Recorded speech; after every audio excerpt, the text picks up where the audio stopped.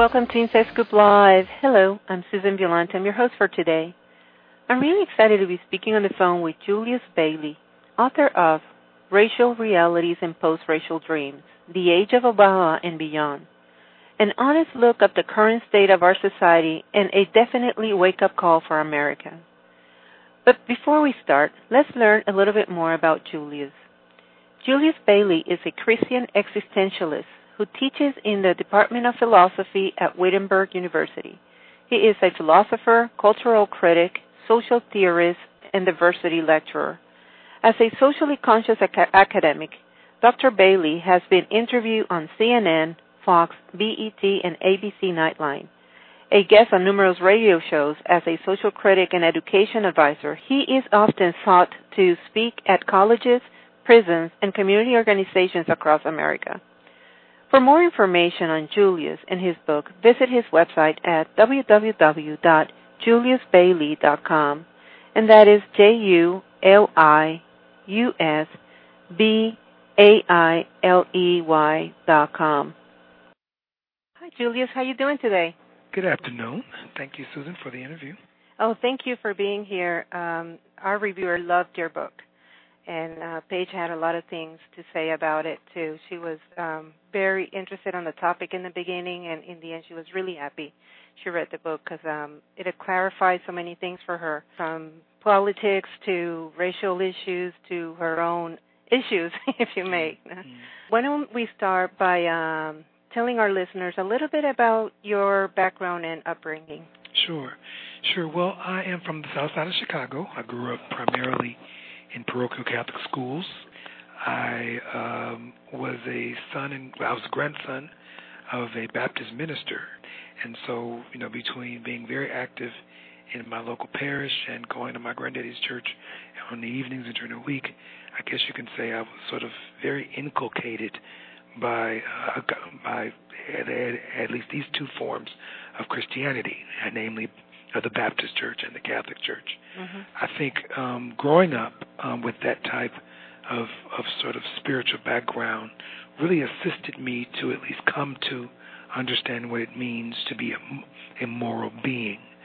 Then you couple with sort of my influences growing up in terms of the pastors and priests who influenced my life were very politically and socially active ministers, and so I grew up watching how the pulpit and politics intertwined, how individuals who considered themselves leaders within the church also had to ensure that not just the Bible or whatever they were preaching with from the pulpit spoke to their spiritual being, but also the Bible and their instruction had to speak to their sort of daily social realities. And so I think with that background, then I left high school, then I went to college in Washington, D.C. at Howard University, one of the nation's sort of most preeminent black colleges in America.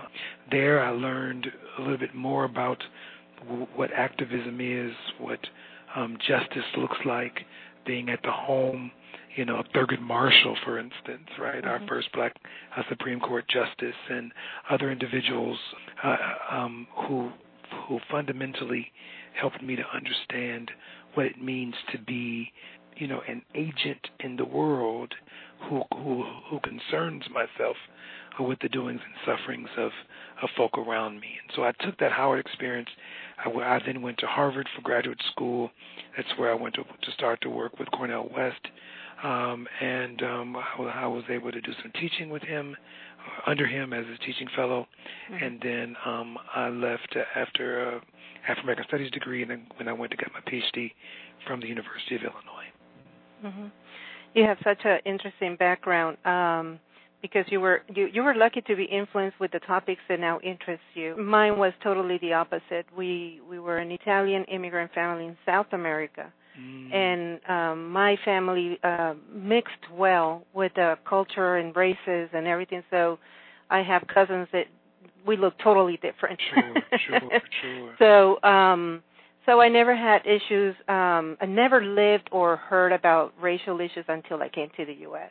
Sure. And it was really surprising to me. And also it was a small Catholic community, and so a missionary Italian Catholic community. And so everything was different. And then when I left is when all the cold showers started to fall that woke me up with many things. And I am passionate about philosophy. I took in college my major in political sciences and took classes on theology and philosophy. So you can bet I'm going to read your book. I just haven't had a chance yet. But I kind of experiment with my reviewers, and then if they like it, I'll read it. Right. I understand that. But what really, really caught my attention when I read your bio is that you call yourself a Christian existentialist. Yes. Okay, and I know Christianity and existentialism are kind of opposites in many ways.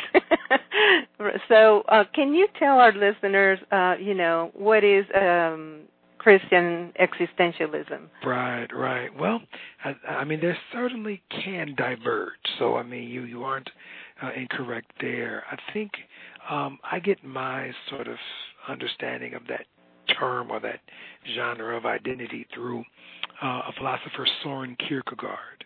And Soren Kierkegaard was a 19th century a philosopher who considered himself an existentialist, but also a devout Christian. And so for him, and then for me later on, now obviously living in the 21st century, I think it revolves around understanding a couple different things. One is that our existence precedes our essence. Right, and so that is countervalent to a lot of spiritual ideas, right? Because you hear stories of Jeremiah that he'd say things like, "Before you were born, I knew you." Right, and so then we learn, live in your purpose, live in your calling, those type of languages, right? And so we get used to that, and God ordained your life and things like that, right? And so you think, well, I have something that already was supposed to be my journey, was always supposed to be my fate, if you will. And the existentialists don't believe that. The existentialist maintains that our life and our journey is constantly evolving, and that our destinies, if you will, are self-made and self-created. And it's not that we're necessarily opposed, at least I am as a Christian existentialist, I'm not opposed to a doctrine of God in this sense, but I don't believe that my essence was ordained before I lived. I think that if that's the case, I have 1,000 questions for God, right? I mean, if it is the case, why couldn't I have been born Italian, right? You know what I'm saying? Why is it that God has put me within a context like this, born in 72, within in America? Luckily, I was born in 72 and not 42. Yeah. You know what I'm saying?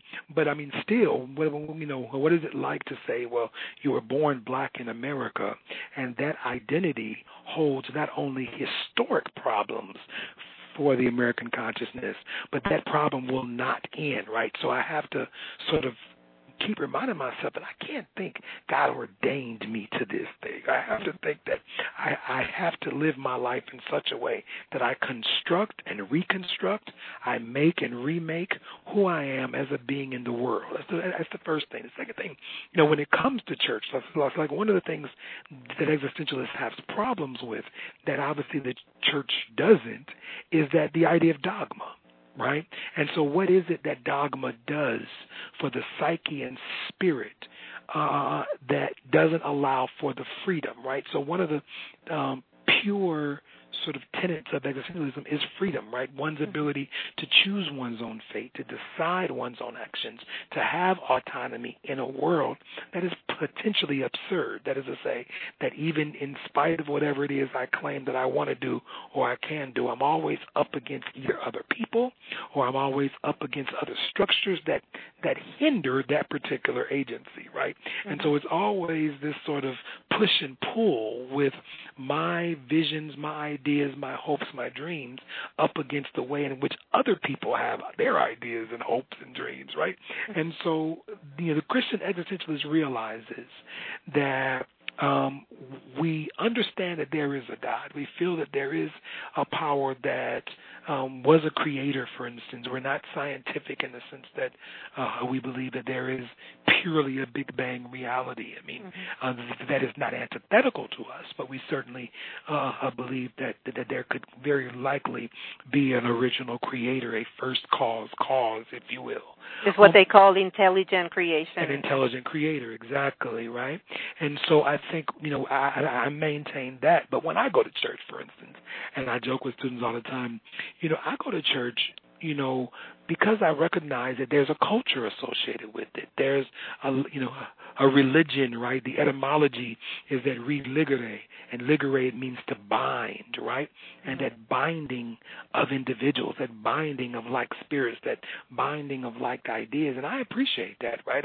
I mean, I don't want to be alone, right? One of the things that the existentialists always fight up against is a sense of isolation, a sense of loneliness in a world, even though everybody's there, right? Not, trying to come to grips with who I am and what is the purpose of my existence as I keep creating it up against the world that sometimes it doesn't allow me to be that, right? So I think that's where it diverges. I personally think that, when I hear stories of the Bible, for instance, or of the Quran or of the Torah, right, what I think of is not just truth qua truth, right? That is to say, I don't think everything is, the rational Julius is saying, well, am I actually going to live or die on the ultimate truth of these stories, or am I going to realize that there is truth within the story?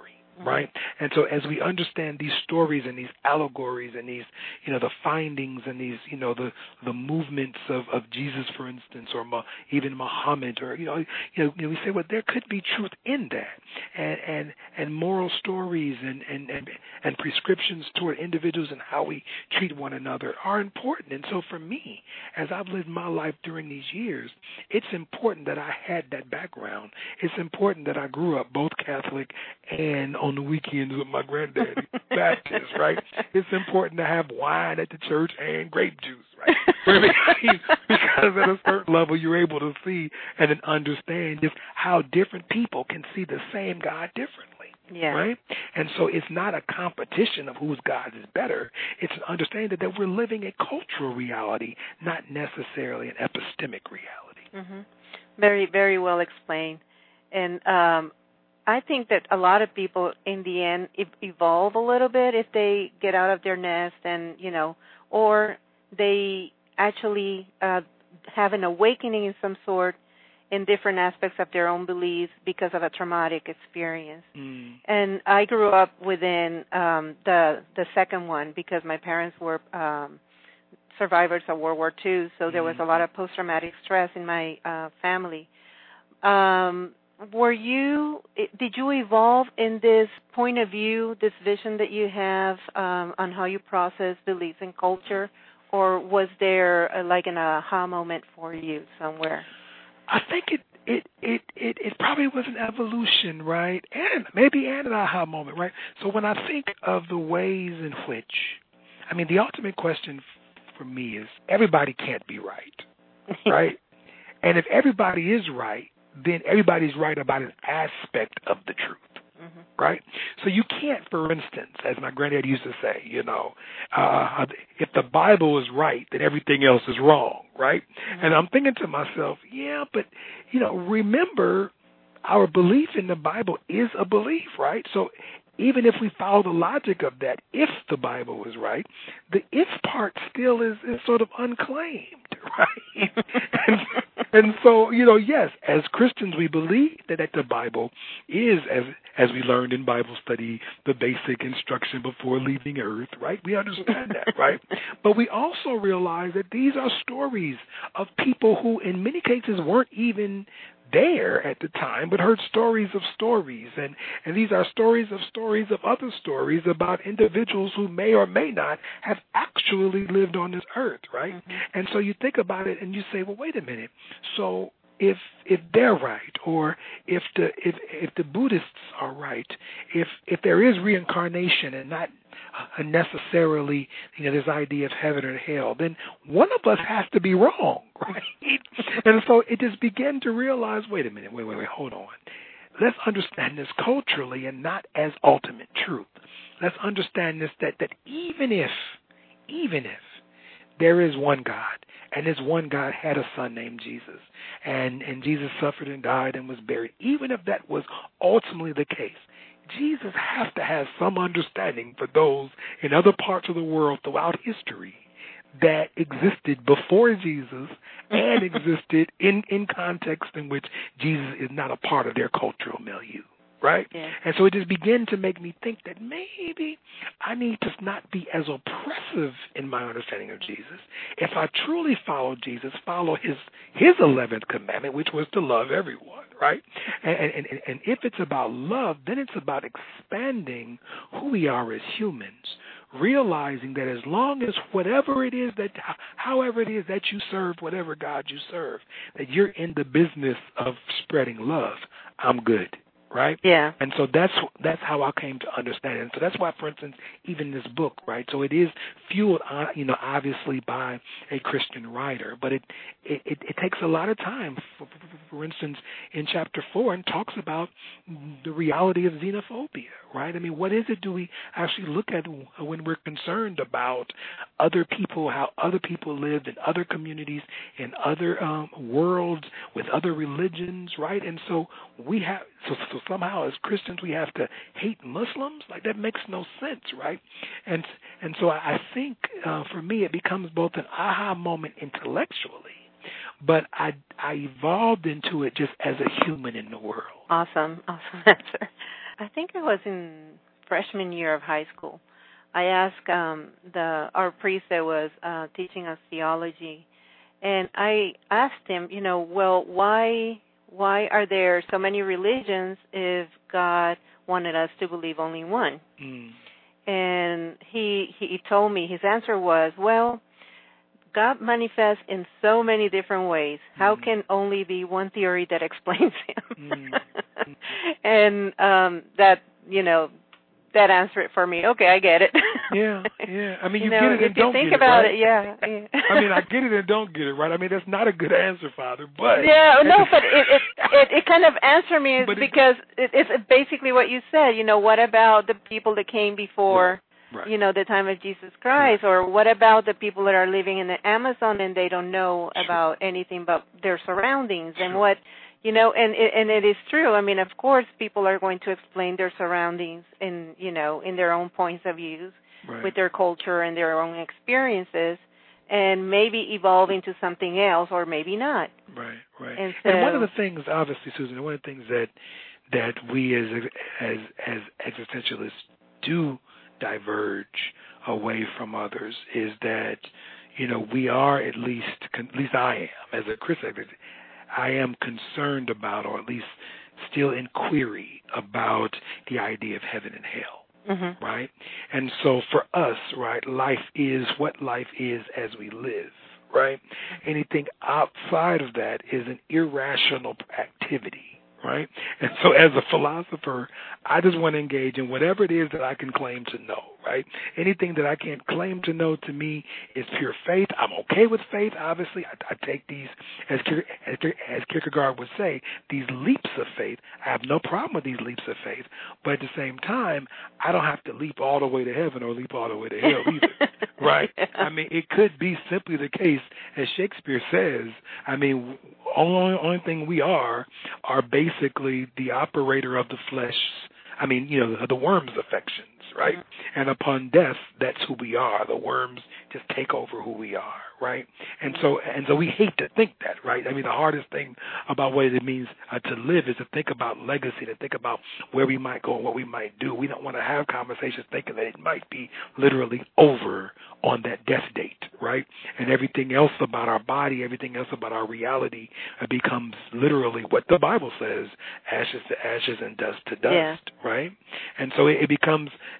And then in the classroom is an interesting dynamic, because if you follow the logic, right, if the pastor tells you at funeral and at confirmation, for instance, that we all are from ashes and we all will end at ashes, if that's the case, then, where does this soul thing come from, right?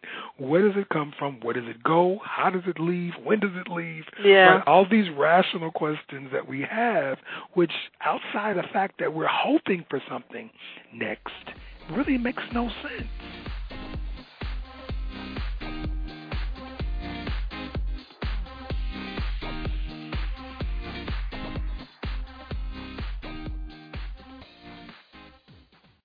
Inside Scoop Live is a global internet-based broadcast specialized in interviewing published authors about their current books and their areas of expertise.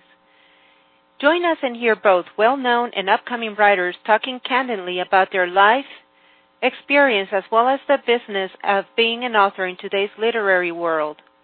Always interesting and current, we strive to bring our audience high-quality discussions that spotlight a vast diversity of authors in the field today. Our interviews are available 24/7 through direct podcasts as well as MP3 download from your computer for your convenience. Please visit us at InsideScoopLive.com.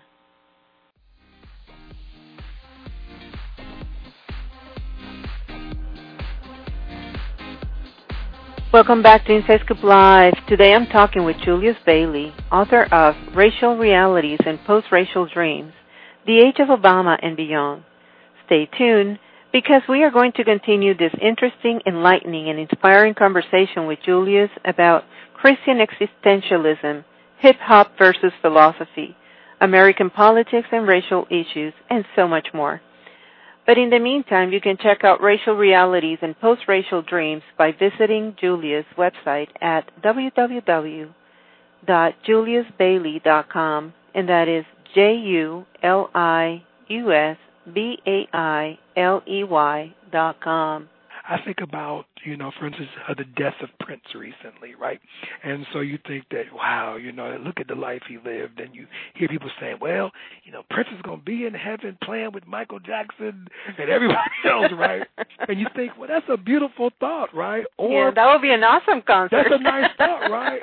Or Prince is just dead, right? I mean, that's it, right? And so the more rational thought is it's over. Right? Anything else is just hope. And I think one of the things that as Christians we're locked into hope, which is partly why this project is what it is. The Racial Realities and Post-Racial Dreams, it is a project of hope. It is understanding that irrespective of whatever sort of empirical data that I have on race relations, on international relations, on America as an imperialist nation, irrespective of the empirical evidence to the contrary, I still believe that America can be better because its people can be better. And when its people can be better and we operate, with each other as ends in themselves, as you say, and not just means toward an end, I think that America can be a better place. Yeah, I couldn't agree with you more. And, when I grew up I'm a cultural mess. I went to school in Venezuela in an American school, first grade, second, and third, and that's why I learned how to speak English from a young age. And, even though there weren't very deep lessons at that stage in my education, I could see the difference in cultures. Wherever I went. I went to a German school, I went to an Italian school, I went to a Venezuelan school, and that was my parents' vision, because they were so locked up in their world when Mussolini was there, that when the Allies came, there were all different cultures within their army, they stopped fighting. They didn't know where they were. The people that didn't have any contact with the outside world were baffled and lost because they realized they didn't know anything about the world. And how it functioned. And so my mom had that vision, and she wanted us to learn culture different from ours. Sure. So that we didn't go through what she went through. And so when I came here, even though I was familiar with everything, it was still a cultural shock. But the most cultural shock that I had was when my first daughter went to college. She went to Colorado College, which is a liberal art school. And she told me she signed up for hip-hop class. Because in my mind, hip-hop is music. Right. I didn't see it as a way of life, philosophy, culture. Sure. I didn't see it. That was, it was music. That's, we would hear some hip hop down there, and other than salsa right. and stuff. And it didn't occur to me. And she explained it to me, and so I would like to touch that hip hop versus philosophy. How do they relate? Topic, and why should we attend your hip hop course? Wow. Yeah, because it was I am blown away by it. Even recently with Beyonce's new video, Lemonade. Lemonade? Is it? Yeah. Well, I was Limonada. Limonada. I loved it because I saw so much historical African American history relevance, and even theology. There were, from philosophy. I could relate to a bunch of stuff that she had in her video, and I couldn't understand it if it wasn't through the eyes of my daughter. I would have never. Sure. So I think it would be enlightening to listen to you talk about how they relate. How can what many thought was a music trend is really a lot more. Right. Well, wow. I didn't expect that one, but that's cool, right? So, clearly three of my book projects have had to do with hip hop, right? Mm-hmm.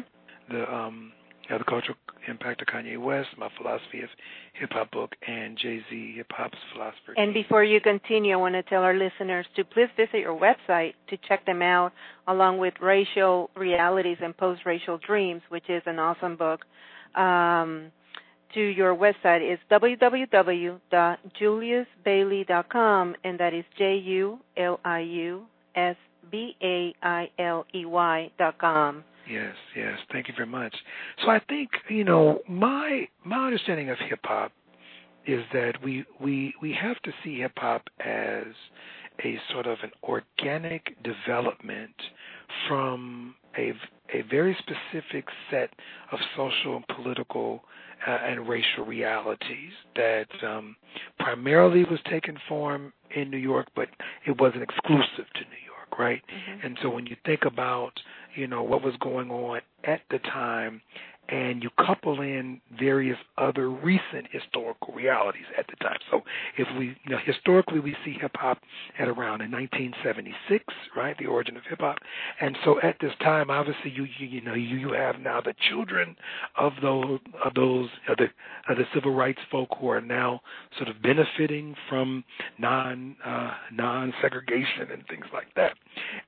But in cities like New York and others, you start to see more and more the mass exodus of resources from the inner city to the suburbs, right?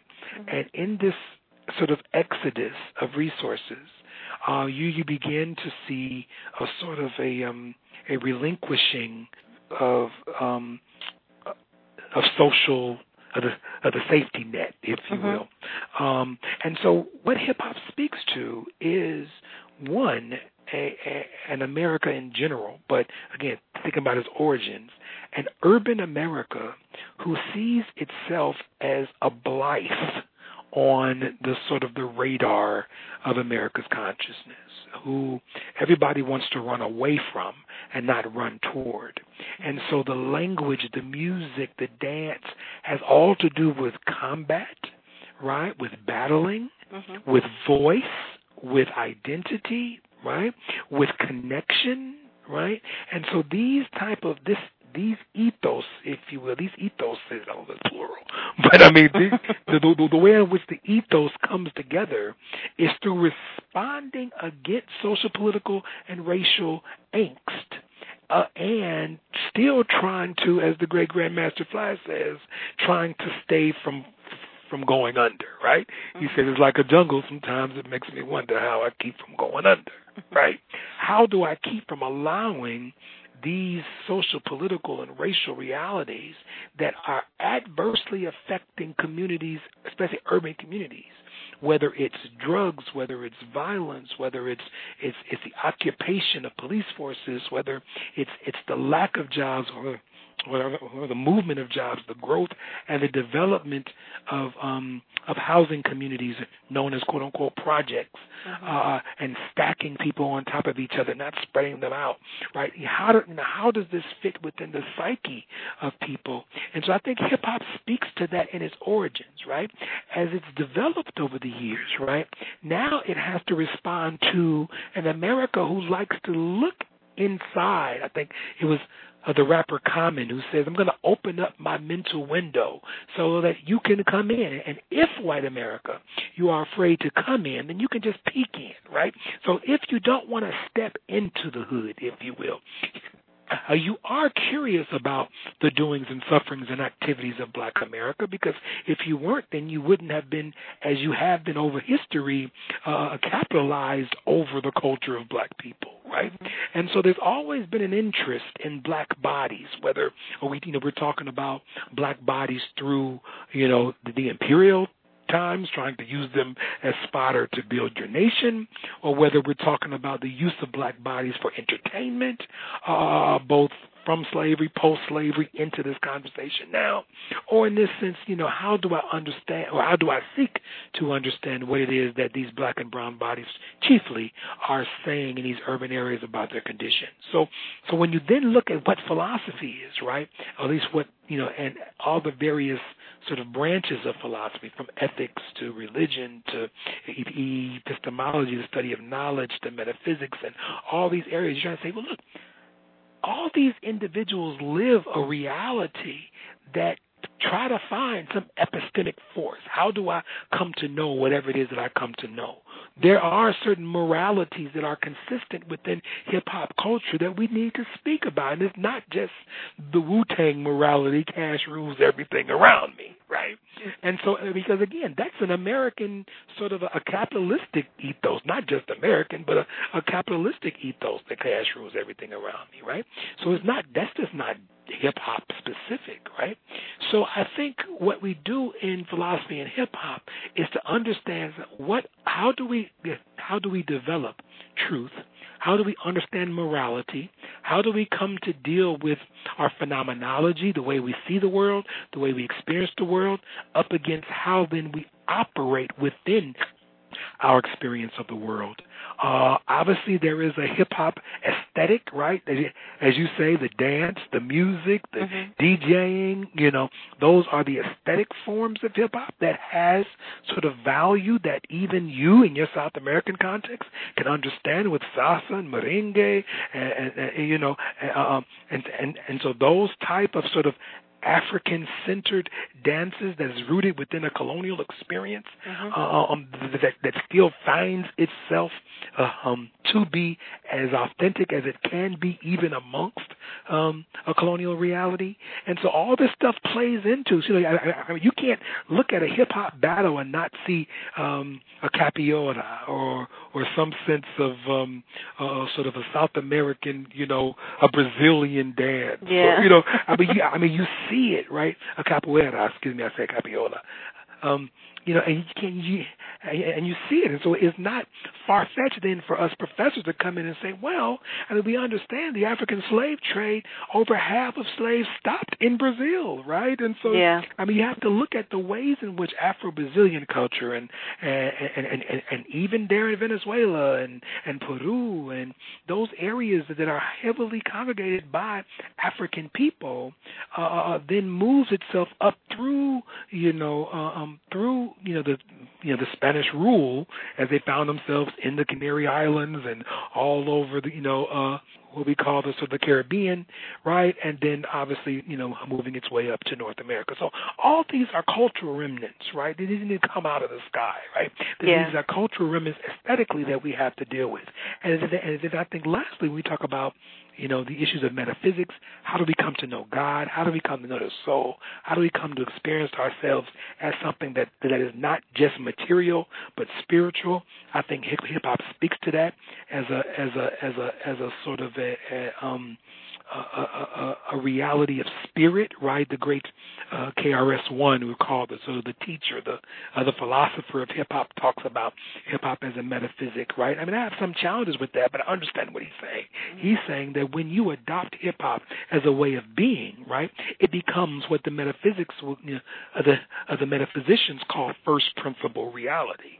And so you breathe hip hop. You sort of ingest and digest hip hop the same way we breathe and ingest and digest air, right? Mm-hmm. And so that is why it's bigger than just dance. And so they always ask in classes, well, can white people do hip hop? Can Asians do hip hop? Blah blah. I mean, to do hip hop is one thing. To be hip hop is another, right? And so we can do. I mean, trust me. We experience all aspects of sort of imitative culture, right? But it's not to say it's inauthentic. It's just to say that, hey, I mean, we see things that we like and we do those things, and it becomes real to them. But we cannot take away the nascent reality, the sort of the born reality of what it means to live within a social, political, and racial context that hip hop comes from. Yeah, it's amazing how much we could talk about this, and you know, it's so interesting as well. And believe it or not, it is everything that we're saying, as foreign as hip hop could be to a little girl in Maracaibo City in the Caribbean, in Venezuela. It is actually so close. Yes. As well. Yes. And it's just a big cultural mesh that the world has become with globalization, and even each war that we have in the world throughout history will actually create all this opportunity for cultural exchange, because when the soldiers go to a place they have been locked up, you know, they come with their culture. Right. And so after so many years of this, you would think that there would be harmony in the cultures, and yet we are still battling cultures that are different from ours. Why is that? What do you think that it? You know, in America politics, for example, we have so many racial issues, and it's really it's an institution. I think racial issues are within the institutions. And my daughter said something that we were arguing about it a couple of days ago. She said that she believes that people don't sin. They actually, there's no sin for people. The sin comes from the institutions, and though changing institutions will fix everything. And I find that very deep and at the same time very naive, because the institutions are made what we make of them. By people, right? I mean, so it's such a closed circle, right? You know. So your daughter must have read some Marx at some point. Yeah. So do you think there could be that is achievable some cultural harmony so that everybody can have the same opportunities and the same? I mean, is that even achievable in the world now? Right. Wow. That really is a tough question, right? So I think that, you know, we have to ask who truly wants America to be at its highest potential socially, right? And because I do think that, you know, we have to address then, you know, confronting bias and promoting equality and addressing hypocrisy, for instance, right? And ensuring that, you know, all Americans in this case, irrespective of race, class, gender, or even sexual orientation, can live without, right, the threat of its government and the threat of its legislators to exact violence upon them, right? Whether that's physical violence, psychic violence, spiritual violence, right? Who can I love? Who can I work? Where can I worship? You know, what can I, you know, how can I walk upon the street? You know, the various just sort of human, you know, realities that certain people within the American context can't take for granted and others can.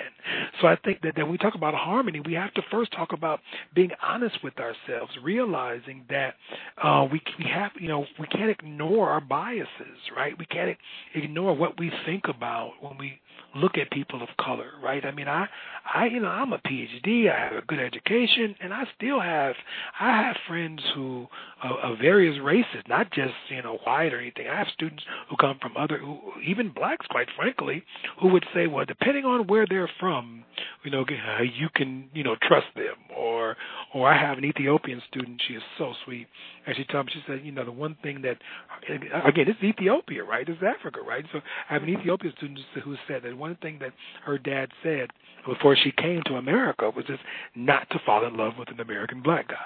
Right? So you start thinking from Ethiopia.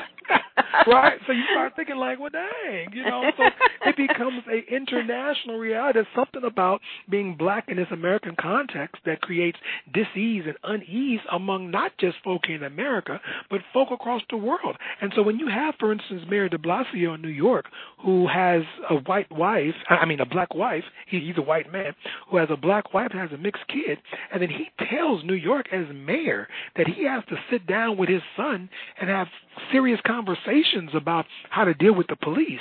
Right, that's a real conversation that parents of students of children of color have to have. And then instead of the New York police folks understanding that reality, they then blast de Blasio, turn their back on him, say they're throwing the police under the bus. And I'm like, no, he's being a father, right? There are certain real things, right?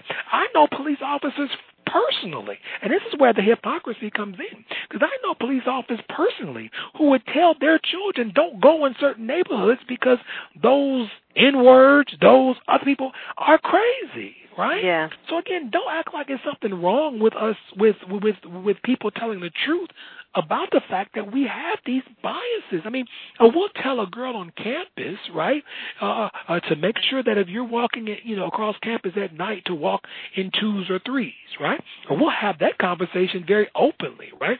But we won't have a conversation, talking about the different gazes, if you will, that people have about people of color, right? I mean, we have to have that conversation, and so I think in order for harmony to take place, truth have to take place, and understanding that it's not, and making a difference too between people who are just buttholes, if you will, and people who are racist, right? I mean, even though all races are buttholes, not all buttholes are racist, right? And so, some people are just ignorant. Some people are just buttholes. Some people are just like mean, you know what I'm saying? And their meanness might or might not have to do with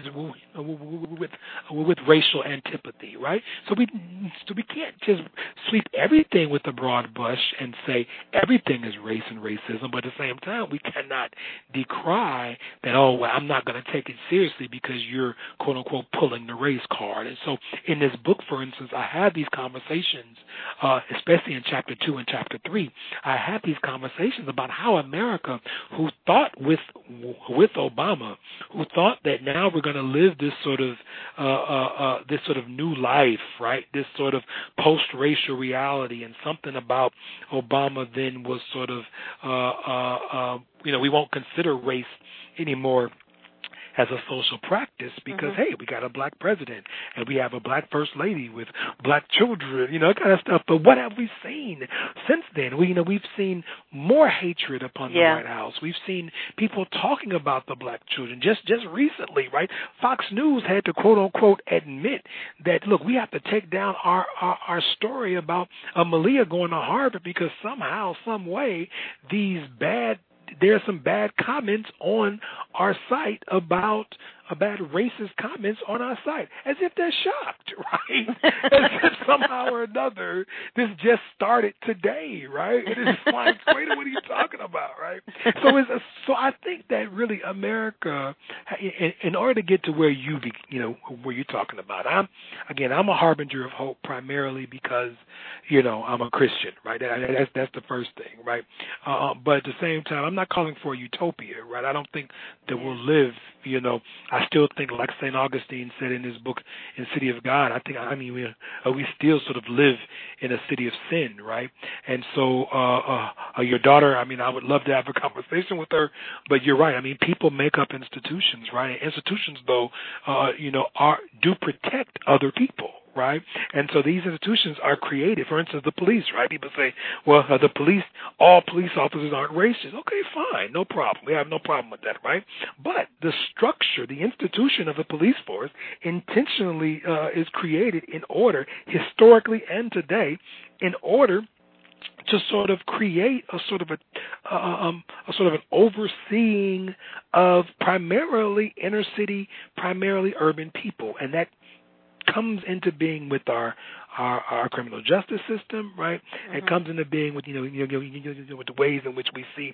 The federal government, right? This federal government has then put cities on notice: Chicago, Baltimore, Ferguson, and said, look, we're reviewing your tickets. We're reviewing the way in which you exact justice in your criminal courts.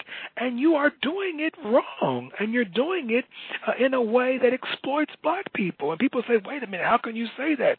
Well, it's easy to say if a town like Ferguson that has like 25,000 people in an area of St. Louis County, if that area then constitutes 85% of the income of your court systems, something is wrong. Why aren't you policing the other 80% of the county? Yeah. Right?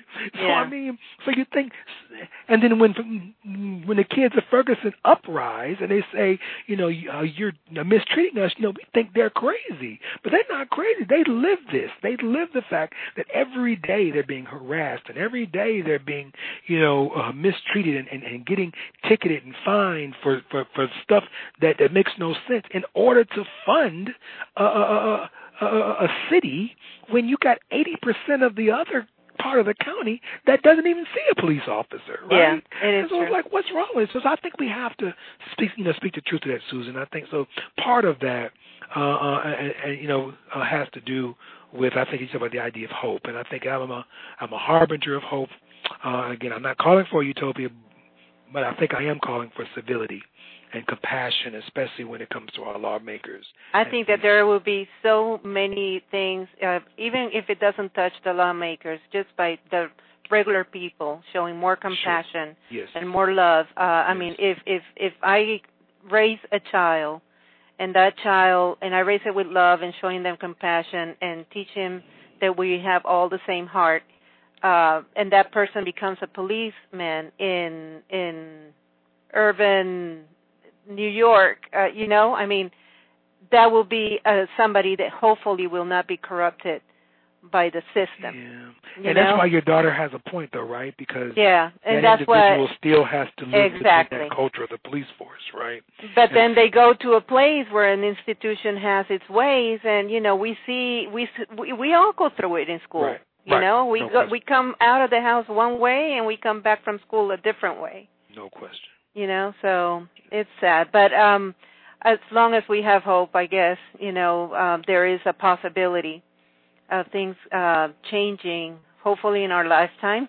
I think so. And the beauty about being a democracy, right, is that, like you said, the people do have the ability to make these changes, right? And given that America's still young, right, as we talk about this as if we're Rome or something, right? So, the reality is that we're young, right? And so, as a young country, we're still learning. We're still trying to understand what it means to be a democracy. And so, as such, this is an experiment, right? We're trying to get a democracy thing right? After what I like to call, starting behind a moral 8-ball, right? We started with imperialism and slavery, right? Yeah. And so, it's hard to kind of get away from that if that was literally the foundation of this country, right? And so, and it's definitely not going to eradicate itself in the short time, not even 400 years yet of our existence, if you will. I can keep talking until tomorrow about this. I don't know if you've noticed, but I think we passed 30 minutes. Right? I really love it. Before we go, I want to tell our listeners again, check out Racial Realities and Post-Racial Dreams. It's an awesome book. It will wake you up, and you just spell it as it is, and it's very understandable to people like me that, I do have, even though I also write in English and whatever, I do have a handicap in English. And it's wonderful, understandable for regular people. Thank you. And it should be read. Thank you. You can check it out at www.juliusbailey.com, and again, that is JuliusBailey.com. Julius, thank you so much for being here. This was such an interesting conversation, and I look forward to talking to you again. I thank you too, Susan. All right, listeners, thank you again for being with us, and until next time.